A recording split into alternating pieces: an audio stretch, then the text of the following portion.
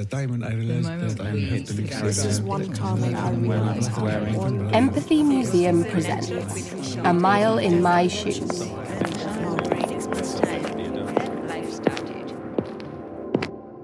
These shoes are a pair of men's navy blue boat shoes. They're slip-ons and have a little bit of stripy blue and white elastic. They look pretty well worn and they're pretty large. These shoes belong to Alf Dubs. This is his story.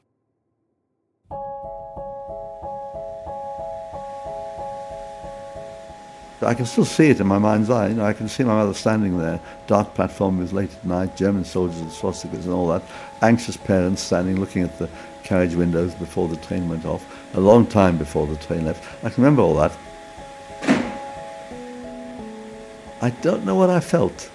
All I know is that my mother had put into my little backpack some sandwiches, sausages and things, and apparently when I got to London I hadn't touched them at all on the whole journey, so maybe I was more anxious than I realised.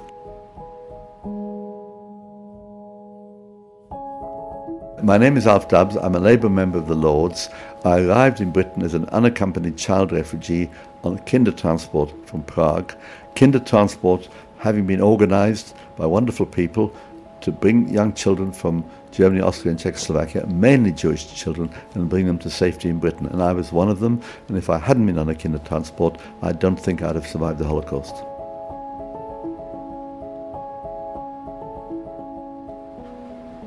I was 6 years old, so I was one of the youngest on that train, and off the train went. An interminably long journey on hard wooden seats. We got to the Dutch border, and the older ones cheered because we were out of reach of the Nazis. And then we got to the Hook of Holland and on the boat to Harwich and then to Liverpool Street.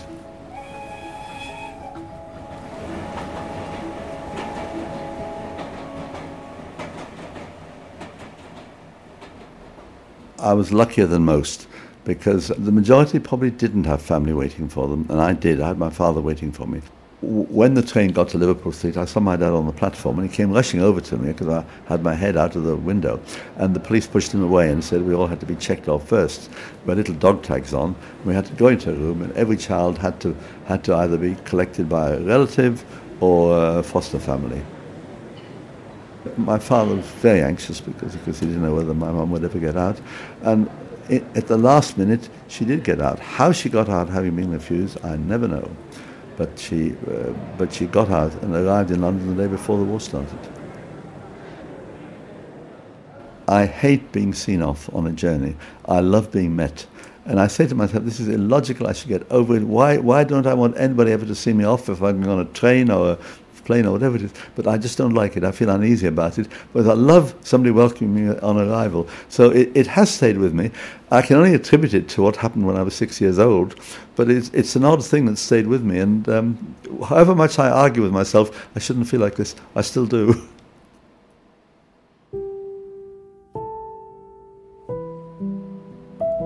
I spoke Czech and German, but my English was two or three words.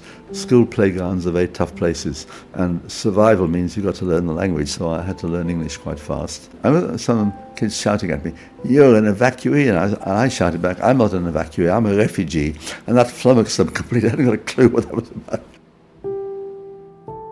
My father was offered a job in a factory, and then we rented a house, and then a few months later my father had a heart attack and died. So a bit tough for my mum because she had no pension, no nothing, not much English. So she hung on a bit, and then we went to Manchester, where she got a job scrubbing floors in British restaurants. She then became more senior, and she got a job in Blackburn, and then she rented a little house. So we had a little place. I had my own bedroom in the house. But anyway, it's quite tough on her because her boss left, and my mum acted up for 6 months, applied for the job and was turned down. She acted up again for another 6 months, and then she heard them say, "We're not giving a job to that bloody foreigner." So she was so upset about that. She was dreadfully upset.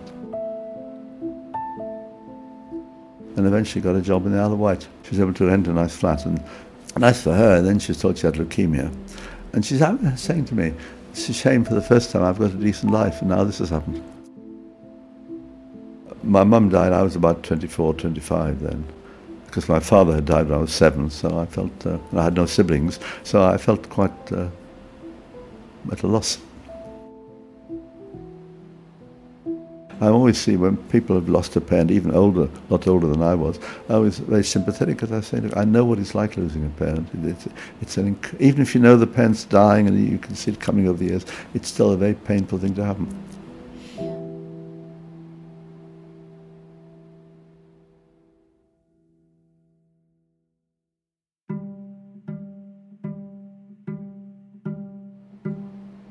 I was interested in politics from a very early age when my friends were not interested. Now, why was that? I put it down to the fact that I started puzzling as to why what had happened to me had happened. And I I think I came to the conclusion that if evil men in politics can do such awful things, maybe other people could change it and do things for the better. I became a local councillor, and then eventually I got in the Commons for Battersea South and then Battersea. And I was elected in the same election that Margaret Thatcher became Prime Minister, so there I was totally in opposition. Sometimes I was amazed to find myself there. The first time I got a question of the Prime Minister, I said to myself, I don't believe it's me, I can't be me here. And I kept thinking about it, to the point I almost forgot my question. And then there was one time I was put on a committee dealing with a British nationality bill. And I thought a naturalised Brit, which I then was, sitting in a committee determining the future of British citizenship. And I thought, what other country would have given me that chance? So I got tremendous opportunities. And then I lost my seat.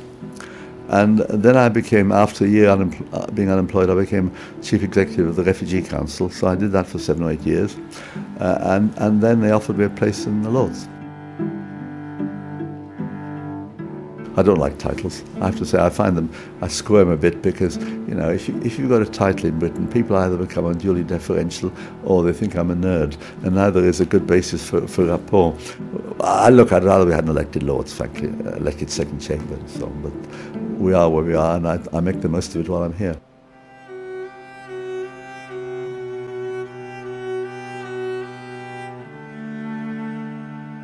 In 2016, I heard through MPs, my friends in the Commons, that Save the Children had done a study, and there were 95,000 unaccompanied child refugees somewhere in Europe, and really we felt, in talking about it, something had to be done.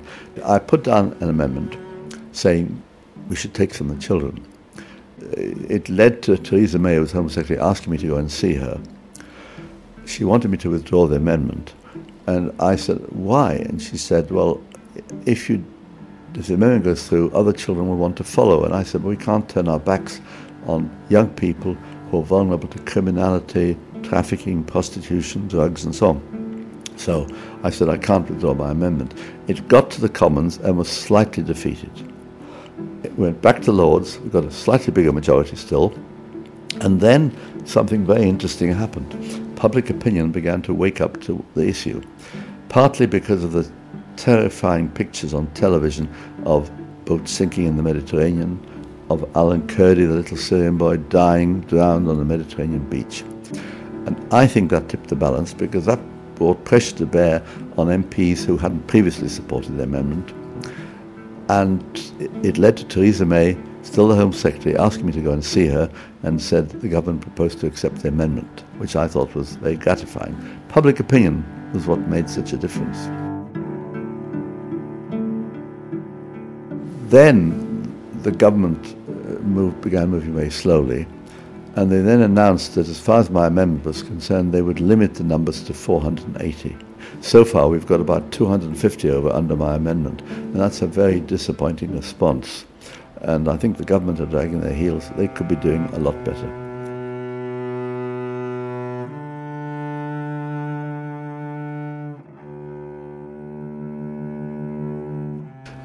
I had a nice little story. There was a young Syrian boy on the green outside Parliament about a year and a half ago. He was 14, I think.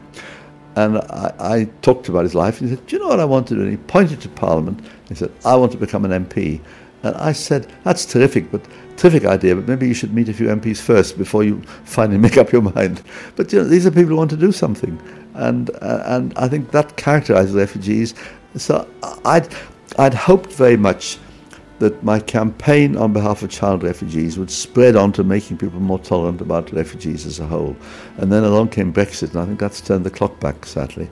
I think that had a negative effect. But I repeat, I still believe that the majority of British people are humanitarian in their instincts.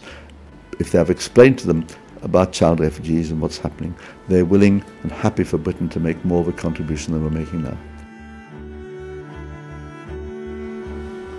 I came to Britain, and this country gave me a great welcome and enormous opportunities. I would just like to feel that unaccompanied child refugees coming to Britain today would be given the same warm welcome and be given the same opportunities that I was given.